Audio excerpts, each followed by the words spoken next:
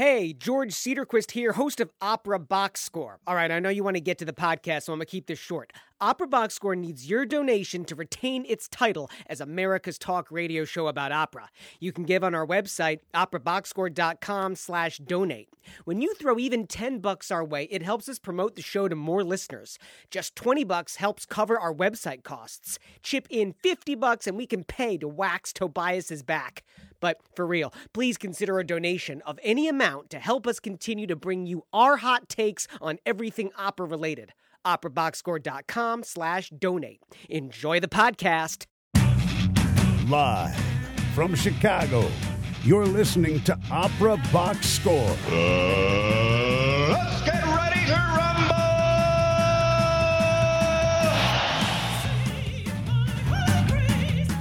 Hey, wherever you are, however you're listening, welcome to America's talk radio show about opera, period.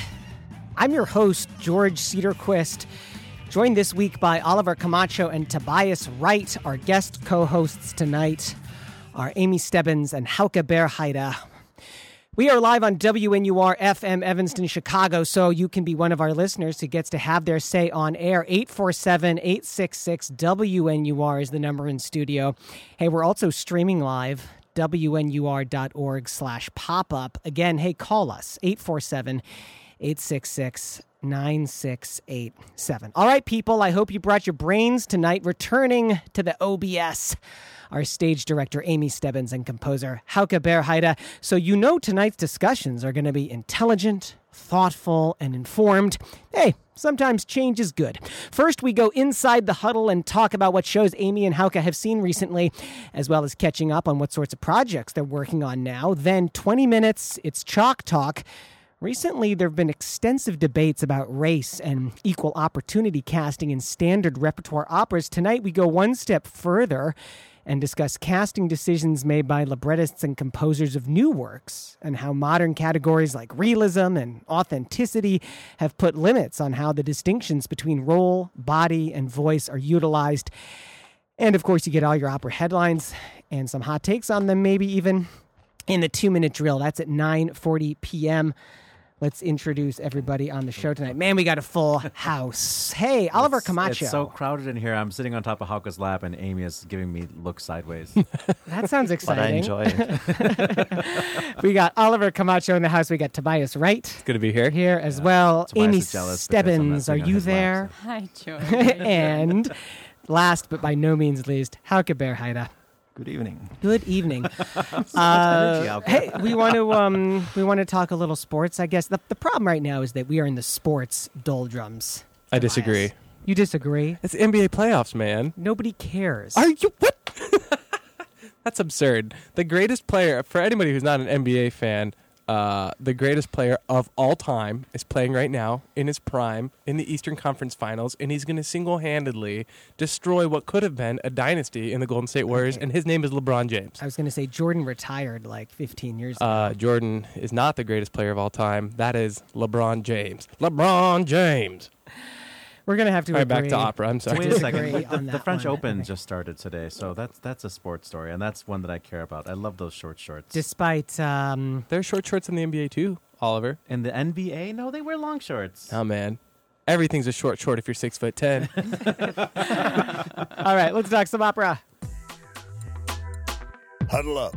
Let's go inside the huddle. It's Opera Box Score on WNUR. Man, the house is full tonight.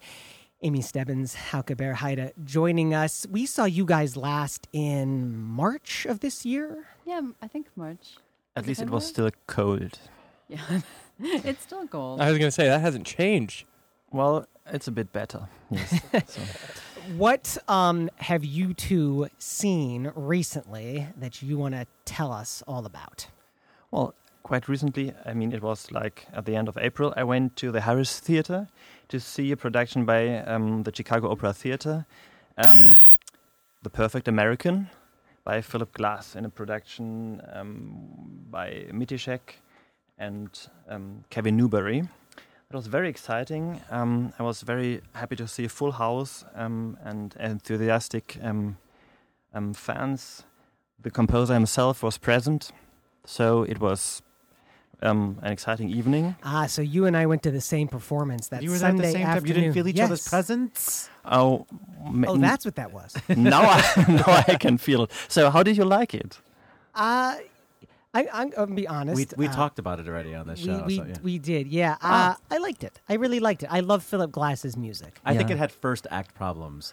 The second Yeah. act was great, but like the first act, Yeah. it took a long time Yeah. for the narrative to become clear. You know, Yeah. a little bit too much metaphor, too much symbolism, and not enough just like good singing and like storytelling. You know, Yeah, there could have been some more conflicts, like visible conflicts between characters and things. But I liked the cast. I liked how the singers would sing, and that was surprisingly well done. So yeah, I liked it. you sound so impressed. Well, no, I mean, yeah, it was my first visit to Chicago Opera Theater. I didn't know what I Yeah. would have to expect. So that It's was, really strange because Andreas Midasek has taken the company to a place where they can do a work like that and the audience is not surprised. But he also has lost a lot of audience along the way, you know? So there's a small group of people who are committed to that type of work. But it used to be that Chicago Opera Theater was doing like Britten and Mozart and Handel, and that was definitely more of crowd pleasing. But now the Midasek era is over at Chicago Opera Theater, and we're going to see if the repertoire is going to change. And well, the coming season is I feel like it's a Midasek season. It's well, it would What are they- have to what are they be doing? because They're doing Donizetti Double Bill, which is a little bit bizarro, but they're like kind of rare Donizetti operas. They're doing Menotti. Menotti. There it is. The Consul with what's her name? Patricia Rosset. Then Elizabeth Cree by Kevin Putz, which I don't know at all, but I guess is something that I might know. It's a next year. new opera, of course. I think it's starting at Philadelphia, and then maybe there's another house that it's going to. But it's like before based it on a comes book to or something, Chicago. and I don't read. So Yeah, Mark Campbell is the librettist for that piece, the same team that was behind Silent Night Oh. from 2012. Mark Campbell is like the everyman libretto these days. Like he's like the Tom Hanks of librettists. Him and Royce Whoa, Vavrek. whoa, whoa! I thought you were going to compliment him. You don't like Tom Hanks? I remember him from Big. But what? Okay, we can talk about Tom Hanks another day. I may not be a smart Hey, man. Amy, what have you seen recently? Nothing recently, but I think, gosh, it must have been in late March or it was early April. I saw a preview of Tracy Letts' new play, Linda Vista at Steppenwolf. Oh, just playing right now, isn't it? It Yeah. is still playing. Was there oral on stage? There was a lot of on stage. Okay. Really? I Yeah. need to go see that. Was there oral? There was quite a bit of nudity for an American production. I was really surprised. Oh. And the audience. Male nudity? Oh yeah. Actually, I Everything. think the only time I've seen full male nudity was at Steppenwolf. They love it. Oh. Yeah. Especially Tracy Letts really loves Are it. you a never nude, Tobias? What do you? I'm always nude. Hello. Okay, What do you? okay. You So you've seen your own male nudity? on stage? Oh, on stage. Okay. Wow. So, I didn't Amy, get the in the qualification, context so. of the play, what is this nudity? Oh, two different sex scenes, two different women, same man. I had to do the women math. appropriately shaved and plucked, and the man large and fat and hairy. A wonderful actor, and he's really not that rotund. The actors were all fabulous. But he just let it go bushy. He went all 70s on that? Yeah. Yeah. I mean, if it's all there, you just gotta let it be there, I guess, right? Is anybody watching the new season of Fargo by any chance? No, Okay. Do you know what I'm talking about? no. Negative. Noah Hawley? Okay. Never mind. Where can I watch this Fargo? Oliver? It's on FX. Oh, well, It's really good. I don't but it has to do with male nudity, and nobody else will get it, so okay. I withdraw. So outside of the theater and outside of the Opera House, Hauke and Amy, what sorts of projects are you guys working on? Mostly preparing things, but right now we are really writing a piece which is going to be for children. It's going to happen in Augsburg. That's a formerly important city, like 500 years ago. Now it's a small city in the south of Germany. They have a beautiful municipal theater and a great orchestra, and they need a piece for children. So it's for the orchestra and an actor and a singer. And it's going to be called Einer hat nen Vogel, which means something like Einer has got a bird. Yeah, Mhm, right. Einer's the name of a boy, I guess. exactly. Yeah. Although it will be played by an elderly man. I don't think he's not elderly. I'm sorry. I'm And just rotund and exaggerating all of my. unshaven, or like- I know. It's gonna I'm be that being guy horrible from this evening. Linda I'm Vista. sorry to all the men I'm speaking about this evening. Although originally we have been discussing having an elderly woman playing it. Yeah, we actually wanted to have an older woman, but as is the case in many German ensembles, they actually don't have an older woman. They only have older men. Oh. Interesting. And the actual Wow. story of the opera, did you guys come up with it yourselves? Indeed, we're still in the process of coming up with it. It's basically a story about confronting the other and the steps that two people need to take in order to I guess get accustomed to one another and to recognize their similarities. And it starts with a situation similar to Winnie the Pooh, sitting in the darkness and not knowing which sounds and voices are coming from outside. And From Winnie the Pooh and the Blustery Day. yeah, so if the figure is afraid, and at the end, Einar is forced to let the guy or the something, whatever that is, in, and it appears to be a bird, and the two of them have to find a way to get along, and this offers a lot of musical action and interaction. I think one of the important things is that Einar has the problem that he's decided to shut himself away from the world because it's too noisy, and he's created sort of a soundproof house and doesn't want anything to come into it, and then this bird gets in. And we also are sort of interested in looking at this character who just doesn't want to pay attention to what's going on outside. So is the bird also played by a singer, or is it like an instrument? So the bird is actually going to be a singer and a puppet. So the singer will not be embodying the bird, but there'll be a puppet. And Einar is being played by an actor. An old man. A very young, attractive, fresh Augsburgian actor. And so this is having in Augsburg. Augsburg. Augsburg. Yeah. It's perfect. It's yeah. between like Stuttgart and Munich, basically, right? Yeah, Yeah. that's right. Okay. No, I do actually know. I know a guy who Georg Heckel. He runs the or did run the sort of the KBB there. Oh, so he's the guy who should be getting us our contract. I know. Yeah. I was going to say, wait, Tell him I sent shake that you. guy down. Yeah. Sorry, I was going to say, and then we have another production, just a production of Mauerschau that's going on in Lviv in Ukraine this summer. Mauerschau. Yep. Which our conductor, Oksana Lunev, I think who we spoke about last time, who's Right. becoming the chief conductor in Graz now, she's creating a festival in Western Ukraine focused on sort of a combination of Mozart and contemporary classical music, and we will be featured in that. I'm sorry, how does that work?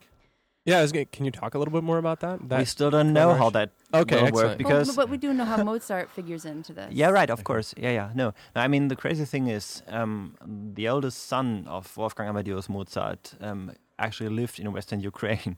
Which was a German city at the time. Yeah, at that time, well, it A was Germanic- Austrian.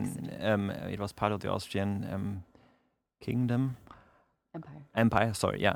So and she's doing something fantastic. She's bringing like the long musical tradition of the city into contact with modern art, modern music, and she tries to get in other European artists. Mm-hmm. And our piece, which we have written for last year for the Bavarian State Opera, we talked about the last time, has to do with Amazons, and the Amazons originally come from Ukraine. So therefore she was interested in building up that connection, except the fact that she was the conductor of the original world premiere. So that's how Amazons, I'm so confused. Amazons? Yeah, the Scythian peoples were probably located on the Crimea. So there was this sort of implicit relationship, one between the Amazons from Penthesilea from Mauerschau and Okay. also the current war that's being fought there. So those were sort of underlying associations that the libretto was playing with. Just blew my mind. well, yeah, this is Clean up on aisle 3. Amy, as you were talking, I was like staring. I was like, "Oh my gosh, she's so much smarter than all of us." It's Opera Box Score on Oh, I love WNUR, by the way. I want I to can't go even back. count to 4. I want to go back to Einar Hatton Vogel. Yeah. Vogel, excuse me. That I'm just so thrilled, and it tickles me that in Germany that Opera House would basically commission a new piece for children with a symphony orchestra and all these personnel. Tell me where in this country, Amy, you would find that. Oh, God, don't ask me questions about the United States, George. You guys know about that, not me. Tobias is raising his hand Well, over here. I actually later on in the year, I'm doing a world premiere of a youth opera, and there's going to be like 100 kids in it, and there's 2 adult roles. And it's going to be, with orchestra, and that's at Sarasota Opera. Mm-hmm. All right I on. also think Okay. that one of Matt Alcoin's commissions in LA Opera is a children's Is it? The piece. zoo opera, or He- whatever it's called. Yeah. Well, I think he's doing another one. I might be completely wrong about this, but he definitely did the Second Nature There it at is. the Lyric At the Lyric. Opera. Right. I mean, of course, he had much greater financial constrictions than we did. I think he had a 3-piece music ensemble and then 6 singers. But, I think that actually children's theater is something that people are willing and able to invest in because you can get, money for education. Of course, the benefit of having something like one of these houses in Germany is that you have the symphony orchestra available to you, which is Right. really exciting. They're in the house already. And they're so- not unionized the way they are here in the United States. Oh, they are. And Yeah. at 8 o'clock, they stand up regardless of where you are in rehearsal. But they That's the same the world over. yeah, that's really. Really? Are they as... They have more like stipulations in their They're contracts German. saying amount- They're punctual. I mean, it depends on the contracts. I mean, there may even things happen like you've got a timpani player, and he's a timpani player, not a percussion player. So if you have a Triangle. a triangle hanging, which he should also play, he officially may refuse that. Okay. Which is of course ridiculous. And normally, I mean, that's something which is improving a lot. Yeah, but structurally, this is how things like that work. Yeah. It is great to have you guys back on the show. It's great to hear these reviews. It's great to hear what's coming up next for you. Coming up next on our show, it's Chalk Talk. Is there gender equality in newly composed opera production? Has the once common art of gender bending as part of the operatic form gone extinct? We're going to let you know. Keep it right here. WNUR 89.3 FM, Opera Box Score.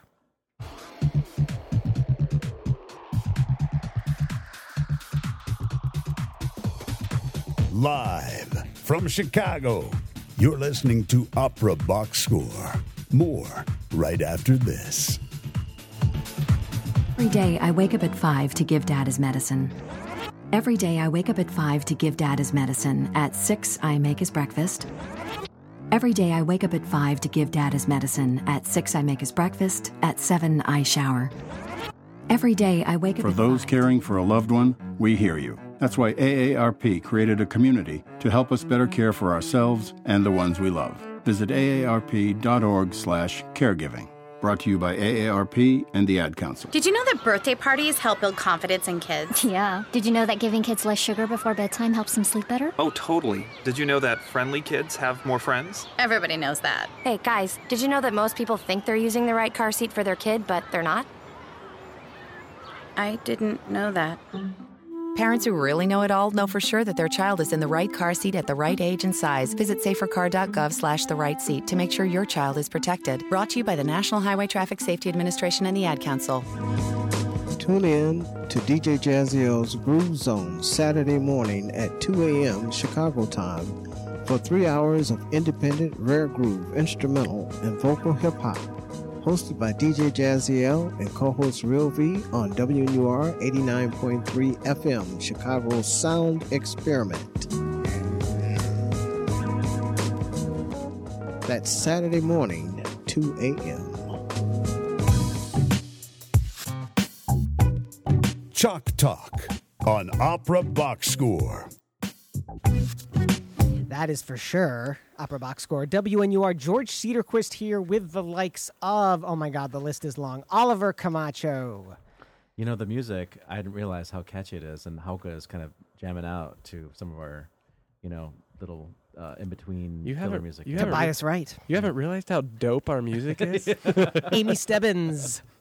Yes. And Hauke Berheide. Who is still here. Back on the show with us. Thank you for not leaving, Hauke. These guys were on the show with us in March. So glad that they're back on the show. Amy, you brought this idea to us for the next segment. Can you set up the conversation? What sort of thoughts have been on your mind about this topic? Is there gender equality, not just in the standard repertoire, but in newly composed opera? Sure thing. Yeah, as the token woman in the group, I'm happy to address this topic. That was a joke, guys. Thank you. I'm the token homosexual. And okay. Tobias and is minority. Don't you want to introduce this? Well, I'm the German. I'm going to talk about race then. Brilliant. Sure. And George is the token Jew. That's beautiful. ish. I'm the hairy middle class white guy. Forget it. Oh, you were the guy I saw in that play at Steppenwolf. I'm the redneck. Yeah. Okay, sure. You're the oppressor. Oh no! Well, I would join him in that role. Gentlemen. All right. So, there's been a lot of conversation in the public sphere generally, I think, lately. Largely in film and in theater, but also to a certain degree in opera about, well, two issues that are separate but sometimes get mixed up. And one is equal opportunity representation of, actors of color and of different genders getting their stories told and getting cast. And the other issue is the question of who's being cast in what roles, in the sense of if you have a trans character, if you're going to have a trans actor play the trans character. And so Hauke and I have been talking a lot about how this impacts opera and how opera is different from film or theater. And of course, as we'd all agree, opera, or maybe we wouldn't all agree, but at least I'll put down as a provocation, opera begins with the voice, which has a different relationship to our exterior body than, say, the world of film or of theater. And so we wanted to start this conversation with like a minor provocation, which Hauke, I guess, is going to introduce, if that's what that waving means. Go for it. And Hauke, we've got some sound clips ready to go as well. Oh, wow. Yeah, and that's what I wanted to start with, because the first thing we are hearing is something actually everybody may know. It's Ombra Mai Fu, sung by someone I'm not going to announce yet. So it's an old soundbite.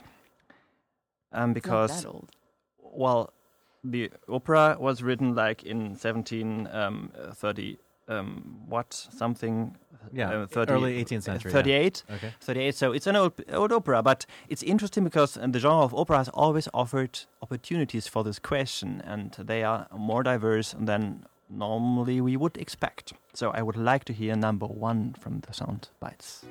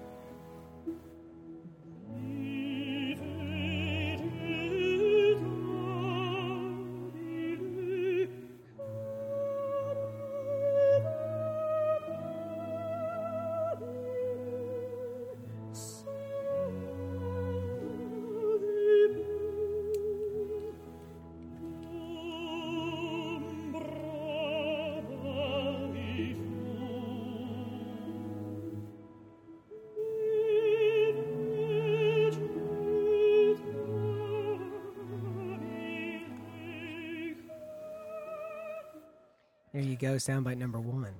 Wonderful. So, this moment, Xerxes, the great Persian king, in the beginning of the opera, a hero, is standing in front of a tree and sings about how much he loves him. It's a bit strange. So, but it's about how much he loves the tree? Yeah, it's a bit strange, but it's a male hero, and we hear this voice, and that's very exciting. And it's an entrance aria on top of that, so it's our introduction to the character. So. Yeah.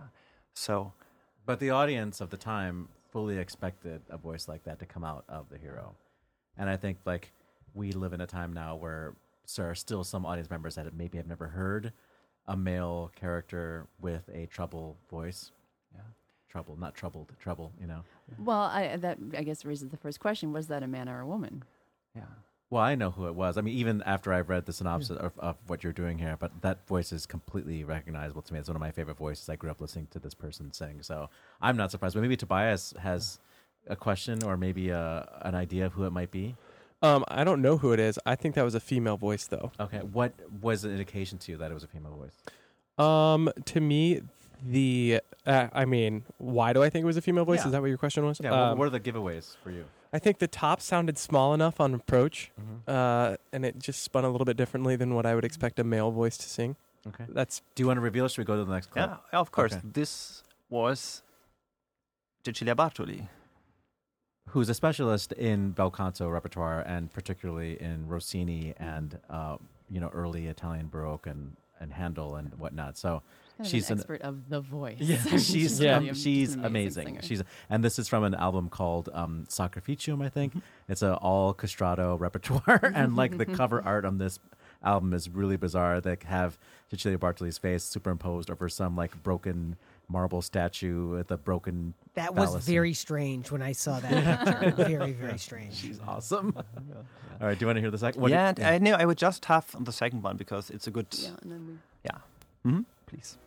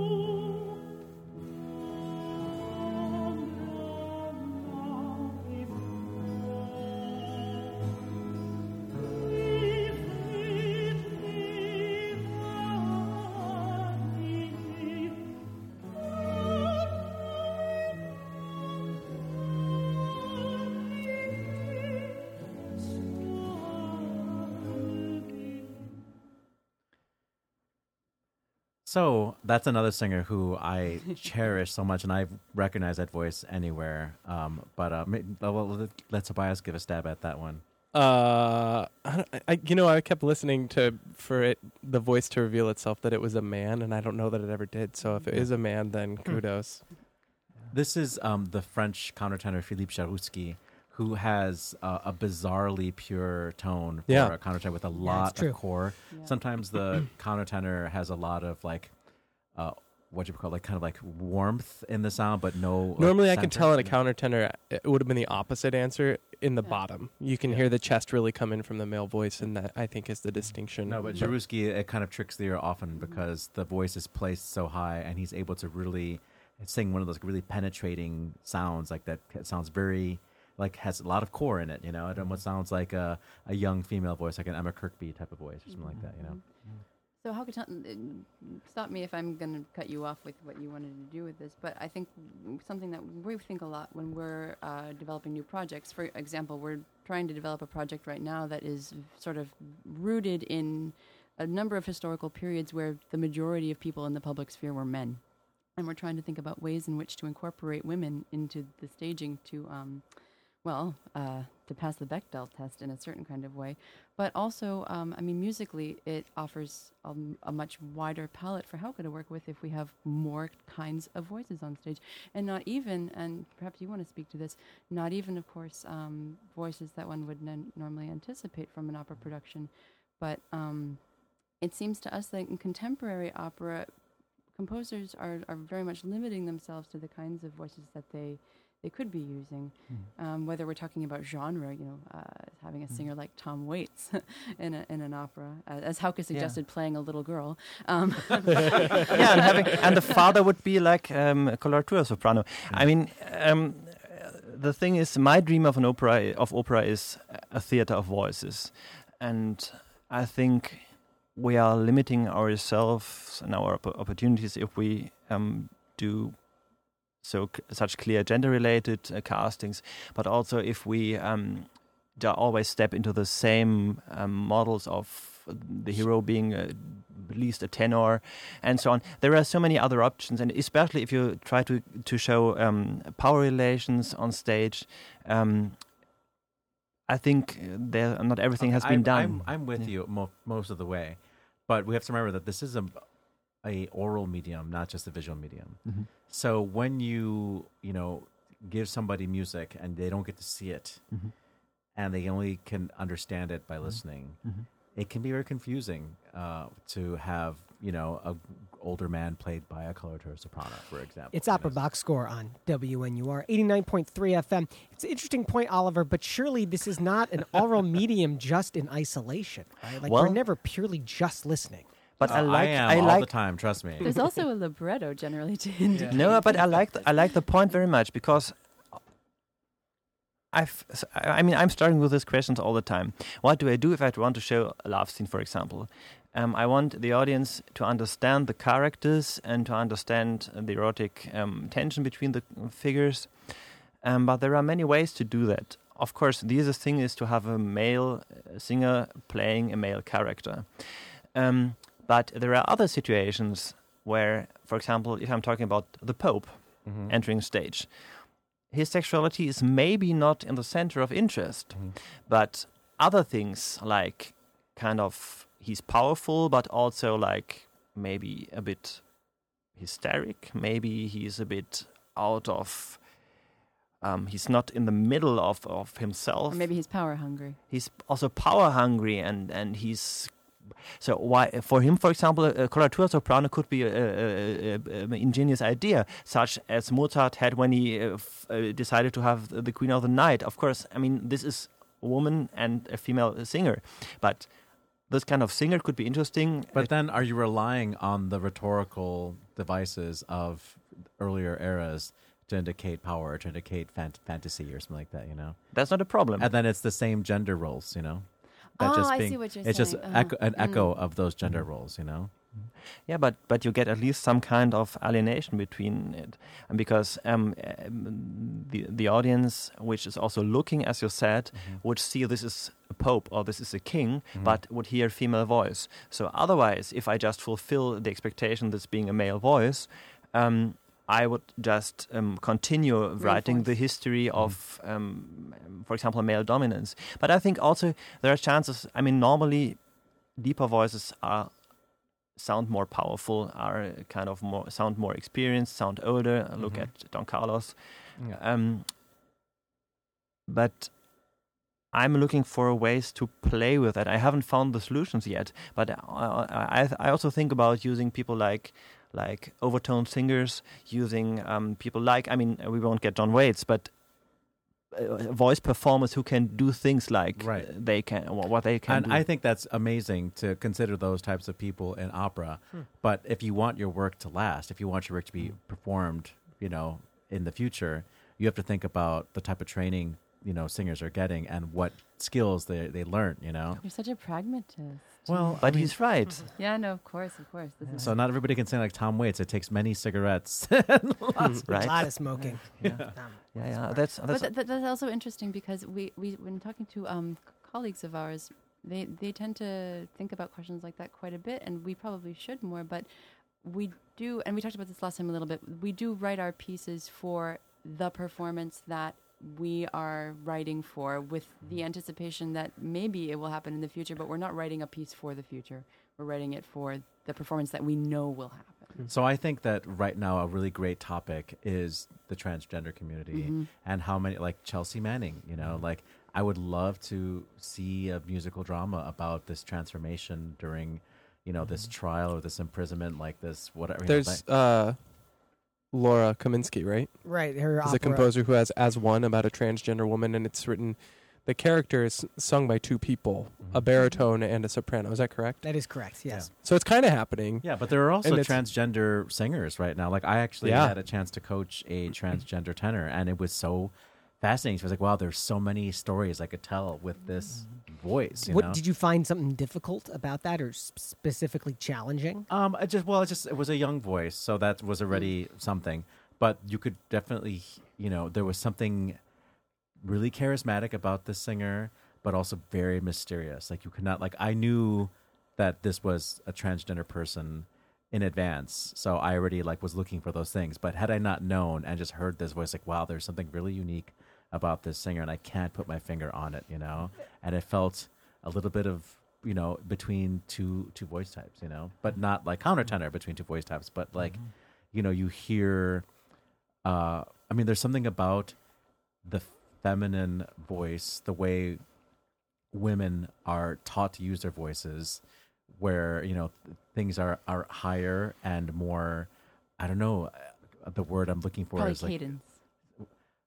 So my friend Eugenia has this new vocabulary she's created called for assigning qualities to gender. She hates the idea that feminine should be nurturing and feminine should be delicate and soft, and that masculine should be powerful, etc. So she changes it to call. She says congressive and ingressive. So I forget which one is which, but congressive are what we think of as more masculine qualities, but without actually assigning to masculine. Blah, So there's something very naturally, let's say, ingressive about the way women use their voices, and congress about the way men use their voices, and to hear, and look at somebody who is masculine, but to sense that really ingressive characteristic in their singing, without there necessarily being in the music. It's like it's encrypted in the actual voice. So what you're picking up on is a contrast between the character of the voice and the performance of the body, right? Yeah. So you're expecting. You see. I mean, there's a tenor, Leopold Simoneau, one of my favorite singers, Canadian tenor. He's from another generation, but his voice is so effeminate. And when he sings, I've never thought that when I listened to him. When he sings, no, but seriously, I've never listened to him sing the and then Orphée, like he does the Berlioz version of Orphée, of the French Gluck opera. He does this Orphée, and it sounds like he's really straddling two genders. Or he sings Un'aura amorosa, the Così it's a carry-on recording. When he sings this, it's so sweet and so tender, and you don't hear any aggression in it whatsoever. And that's a really difficult aria, and you have to thrust sometimes in that aria to get over, like up to the A, stuff like that. He just kind of wafts up to them, and it feels so sweet. It's literally like air, surrounding you, his voice, We're talking about the voice of the countertenor. We've been talking about how new this idea is of using one gendered voice to play a character of another gender. And Hauke, you have a clip from the opera Three Sisters. How does that fit into this picture? Yeah, so this is one of the most successful operas, at least of continental Europe, of the last 20 years. It's by Peter Eötvös, a Hungarian composer. It came out in 1998, and it's on Chekhov's Three Sisters, by a libretto by Klaus Henneberg, one of the most successful librettists. And so the Three Sisters are being sung by three countertenors. And in the original in the world performance, and also in many later stagings, they used very stylized mise en scène. And this was fantastic because it offered the chance to show the power relations between the Three Sisters and the other characters, also the officially male characters, as power structures and not as erotic structures. And that was something which was only possible because by the choice that just all voices would be sung by men, certain questions would just disappear. Well, and of course, assume a very heteronormative. Yeah, of course, position. but that's what the story is. That's of course. I mean, that's also something which is also already then problematized by this kind of mise en scène. But that's something which is that becomes possible by such a decision. And I would love us to listen for a few seconds into this sound bit.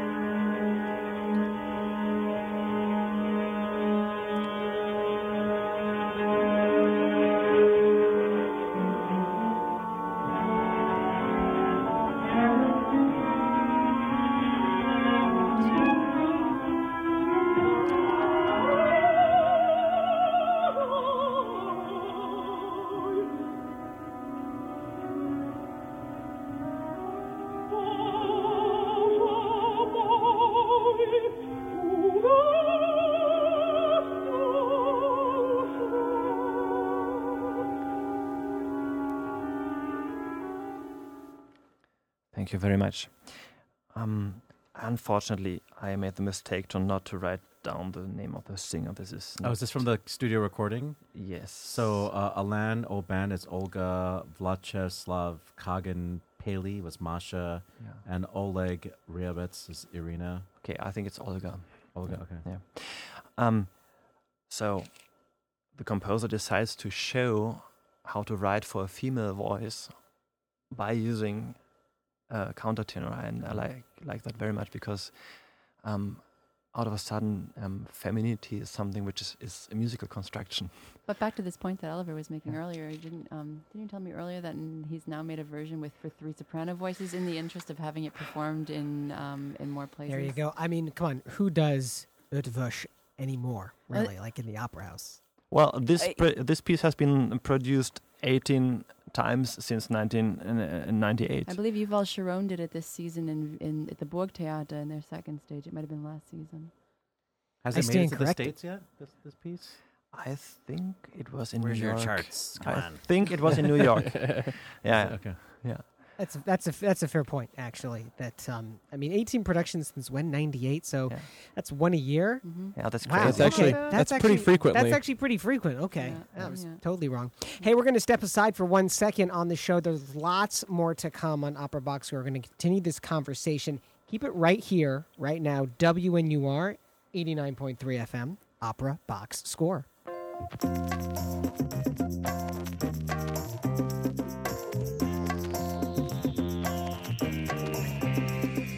Live from Chicago, you're listening to Opera Box Score. More right after this.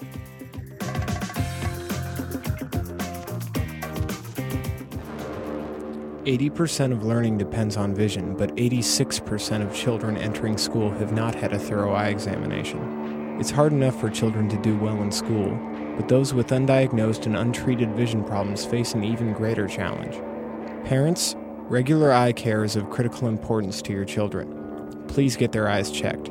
This message brought to you by the American Optometric Association and WNUR.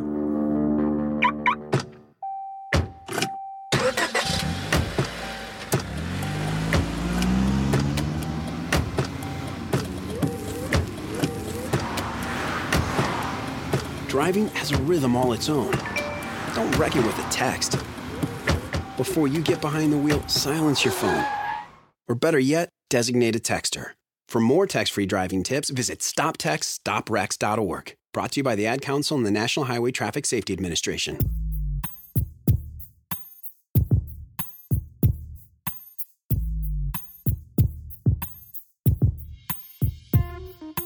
Live from Chicago, you're listening to Opera Box Score with George Cedarquist, Tobias Wright, and Oliver the Man Camacho. Sing it, baby. Okay, that's enough. Very fitting, Oliver the Man Camacho on our discussion here. George Cedarquist along with Tobias Wright. I'm here. Oliver, did you hear that music? It was really inspiring. We could have been like grinding on that. What? Like, what? We're in different parts of the studio. But we're not alone. Amy Stebbins is here. Hey. And Hauke Berheide is also here. The friendly German guy. That's my tattoo. The question of gender equality in newly composed operas is what we are talking about here. We've been listening to some clips comparing the male voice, the female voice, and figuring out how these voices fit into new operas. Can you have a character of one gender being sung by a character of another gender in a different voice type? I got to admit, it would be truly shocking to see that. I don't think I've ever seen it on stage. I don't know why it's not done more often. What is the barrier here? Is it just no one's thought of this before? Is there another barrier out there that is preventing this kind of approach to composition? It's been done. I mean, there's been a lot of, page boy characters and like young male characters played by sopranos. I mean, Cherubino, Oscar, Octavian, sure. It's been done, But as far as like men playing women, we haven't seen so much of that. Yeah. So how do you say this guy's name? Edvös. Yeah, Edvös is original in that sense. Yeah, and it's interesting to see how the productions over the last years obviously have demanded that he would offer a solution with female singers singing the roles. I mean, there may also be reasons which have to do with money, because it's cheaper. There are just more female singers on the market, and many opera houses have them in their own ensemble. Yeah. But still, I think there's kind of a step back.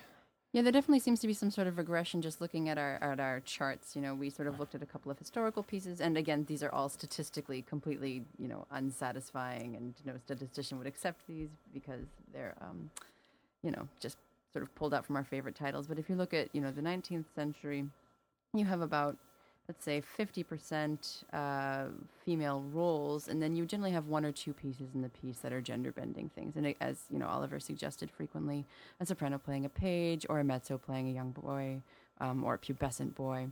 But if you look at works from the last, 3 or 4 years, including our own Chicago Bel Canto or South Pole from the Bavarian State Opera, which premiered while we were there, Ares' New Exterminating Angel, Fellow Travelers, which is coming. These pieces not only have very, very low amounts of women in the cast, somewhere between generally 15 and 28%, but they have no gender bending whatsoever.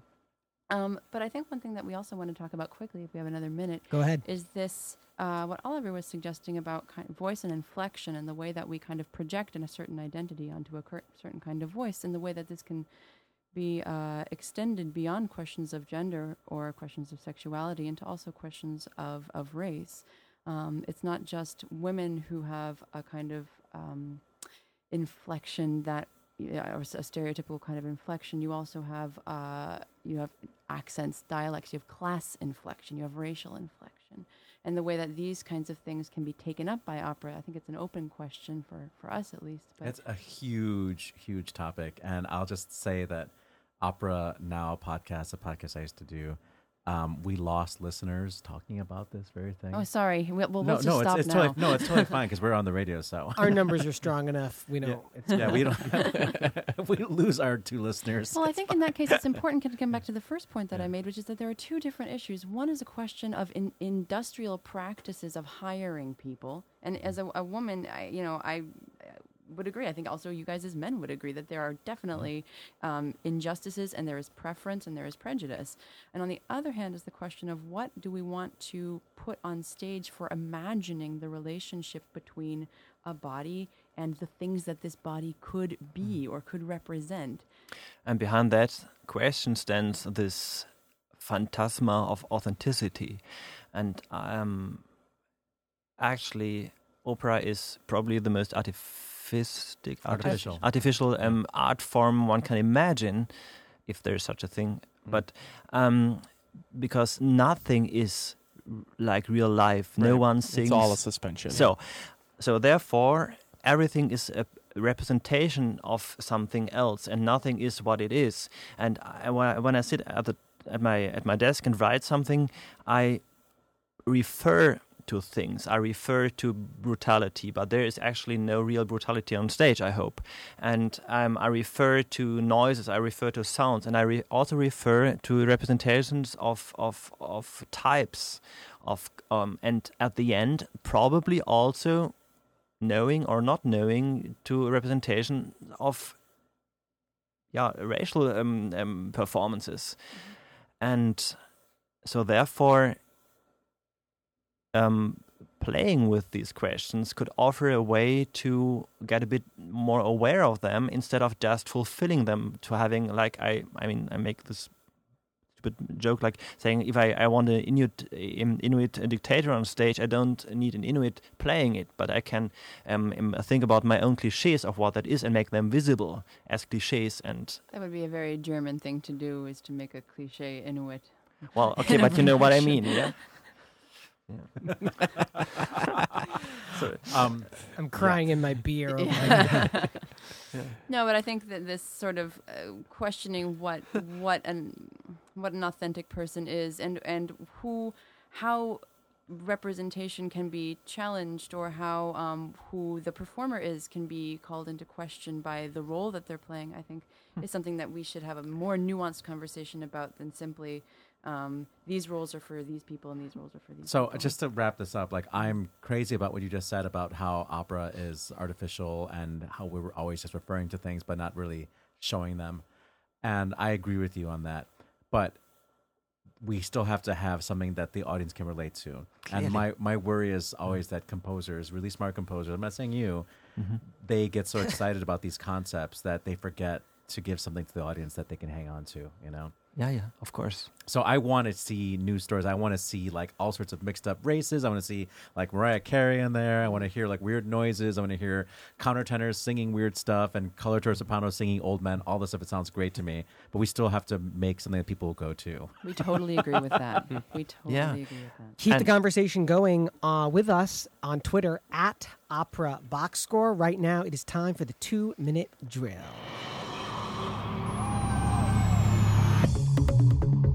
This just in, the 2-minute drill. Time now for the fastest headlines in opera news. Everything you need to know from Operaland in the past week, delivered in 2 minutes tops. Virio, the spiritual biography of a witch's accuser, is an opera about a woman imprisoned by psychological demons. It was filmed at Alcatraz, and it's thought to be the first opera conceived, written, and produced and packaged for digital consumption. Broadway director Harold Prince has written to the New York Times letters page with an anti-Trump polemic, commenting that, quote, there's a saying in the theater that whoever occupies the star's dressing room creates that atmosphere backstage.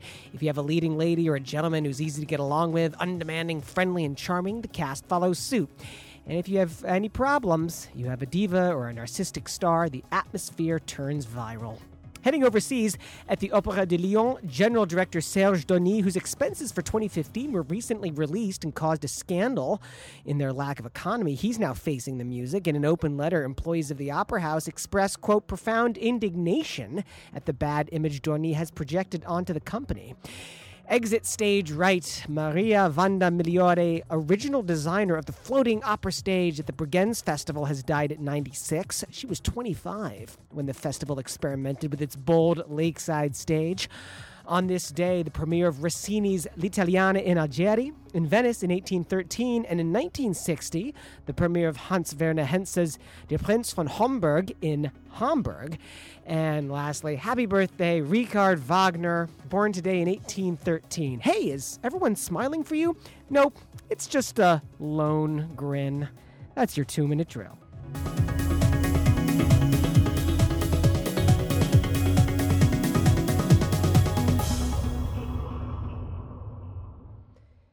So, not a ton there in the 2-minute drill. We probably have time to just deconstruct one or two of those stories. We'll hand it over to our guests first. Amy and Hauke, what do you guys want to talk about on that rundown of opera headlines from the past week? Yeah, can we talk about Harold Prince? Because that's Man. fabulous. What a lovely thing to do. I'm really always surprised at how little theater makers are doing about the situation that we're in right now. It's depressing. It's kind of scary. It's kind of but pathetic. I guess if you're as rich as Harold Prince, it doesn't matter what you do politically. Well, if you're Harold Prince, you can just write to the New York Times and they'll just publish it. And I was going to say, if you're Harold Prince, they'll put it in the New York Times. Exactly. Well, you have to buy an ad. He just bought a page. Right. It's not about them putting it in. They'll take the money. Right, exactly. Harold Prince, director of, countless Stephen Sondheim musicals. Phantom, yes, absolutely. Did he do Cats? I mean, I feel like I grew up with Harold Prince directing everything I loved. Did he do Sweeney Todd as well? Everything. Let's just say he did everything between 1982 and 1998. That's exactly, yes. How could you have one you wanted to comment on? Well, I'm very happy that Hans Werner Henze is at least mentioned. Yeah. And the Lohengrin joke, too. And the Lohengrin. But honestly, right now, I see many new productions of Henze operas happening in Germany. And we will see if the music is still interesting and is still good these days. And if they are so, we will hear them here in this country, too. And I'm always surprised that Henze is not done more in this country. I mean, I think the music is great. Jakob Lenz, right? That's honestly Riem. Riem. Oh. But that's also a beautiful opera. Yeah, you're right. I guess the reason why Henze maybe is a bit forgotten because he became too leftist in the 70s. But That's right. Keep those Now, lefties out the of opera. Prince of Hamburg, that's a play by Kleist. Am I right? Indeed, like Penthesilea. Exactly. And isn't that like common reading for every German high schooler? But you read it in high school? Or? yeah, everyone. I call almost everyone at least who's doing literature at school. Isn't it phenomenally boring? No. It's one of the best plays ever written. And furthermore, the libretto for Hans Werner Henze's Prince von Hamburg has been written by Ingeborg Bachmann, who is one of the most important poets of Austria of the mid of the 20th century. And she and Hans Werner Henze were close friends and lived together in Italy while they wrote this, and the opera is beautiful. So I want to point to Vireo, that's Vireo, the spiritual biography of a witch's accuser, which is a webisode opera. And I feel like I should have written a manifesto like 20 years ago when I started first thinking about these things. Like, I do think that if opera is going to embrace, the current fractured audience and technological situation we find ourselves in, that we should start doing things like this, creating really well-produced, beautifully shot with real cameras and a tripod and like a film director and an orchestra playing, or at least a band playing, and create an opera in webisodes and release. I was going to say the webisode part of it I think is important too, because it's not saying, hey, look, we did this, you can download it, it's still 4 hours long. It's that you can give it in snippets I think is huge, because that's how we devour things. You think about releases of shows on Netflix. So this is an opera that's going to be released in 12 episodes. I think it's all being dumped at the same time, Netflix style. Yep. But I like the idea. I haven't had a chance to watch the whole thing, watch the excerpt that they put online, but it looks really beautifully done. I won't comment on the singing. I do want to say that just generally, like, we still have to make sure that the musical integrity is very high, and that when people watch it for the first 30 seconds, that they say, okay, this person is really talented, I want to see more, This is the problem with the Twitter opera that we talked about, a couple months ago, which I thought that was like a fully digital thing too. So I don't get why the Vireo people are saying that they're the first. The Twitter opera was it's just one clip. It's not like okay. So they're saying like a multi-part. All right. Yeah. All right. I'll give that to them. Hey, check it out. We'll put the link on our website, operaboxscore.com. Right now, it's time to wrap the show up. Good call. Bad call on Opera Box Score. Oh, yeah. Good call, bad call. Something fantastic from opera in the past week. Something lousy from opera in the past week. We're going to let our guests go first. Hauke and Amy, you guys don't have to agree, of course, on something that's been a good call or a bad call, but what do you have? Yeah, well, the problem is that we always see the same things. So we're going to do this together. And what we had, we still didn't have, because we're going to see it, but we already see, like, previews and excerpts, and that's the new production of Romeo Castellucci of Tannhäuser in Munich. And which got really horrible reviews by many critics. However, two very important reviewers gave it good reviews. Musical is super high. Is Castellucci the guy that did the St. John Passion? Or Yes, St. Matthew, Matthias, I think it was. Yeah. Let's put it this way. It sounds like a brilliant production. Petrenko is conducting. They are having Vogt as Tannhäuser. Anja Harteros. Okay, I know Anja Harteros, but who was the... Vogt? Klaus Florian Vogt. Okay, don't know. Oh, yeah. And you're going back to Munich to see it? Well, not to see it. For other reasons, but we will be there and we will listen to it and watch it, yeah. Now, if it had been released in webisodes, we could all watch it. It was live broadcast during the premiere. Okay. Yeah. Oh, okay. Well, now we have no excuse. Yeah. Hey. I would like to point to the Boston Early Music Festival. This is a biennial festival that takes place in Boston that celebrates early music, Baroque music in particular. This year's centerpiece opera is Campra's Le Carnaval de Venise, and they also do a chamber opera, which will be Pergolesi's La Serva Padrona. So I'm going to go the second weekend. So meet me there, everybody, at Boston. If you always want to know what I look like and are too lazy to Google, go to Boston and find me. He's very handsome. Hey, that's it for this week's show. What about Tobias's good call? No, he doesn't have anything. Our announcer, Norm Waddell. Visit Norm on the web at voxershorts.com, VOXERSHORTS.com. The general manager at WNUR is Nick Anderson. Our theme song is Vodka Inferno, written and performed by the Diablo Swing Orchestra. On Facebook, search for Opera Box Score. Like our page, share, love, or mock our posts. And on Twitter, we're at Opera Box Score. Subscribe to our podcast on iTunes and help promote our show by leaving a review. The creative consultant for Opera Box Score is Oliver Camacho. The co-host is Tobias Wright. For our guests, Amy Stebbins and Hauke Berheide, I'm George Cedarquist, asking you to continue the conversation about opera, even if you gave intel to the Russians. We're off next Monday to celebrate Memorial Day, but we're back on Monday, June 5th for more opera trash talk. Join us at 9 p.m. Central. Argo Radio is up next with GJ Joe. This is WNUR FM Evanston, Chicago, Chicago's sound experiment.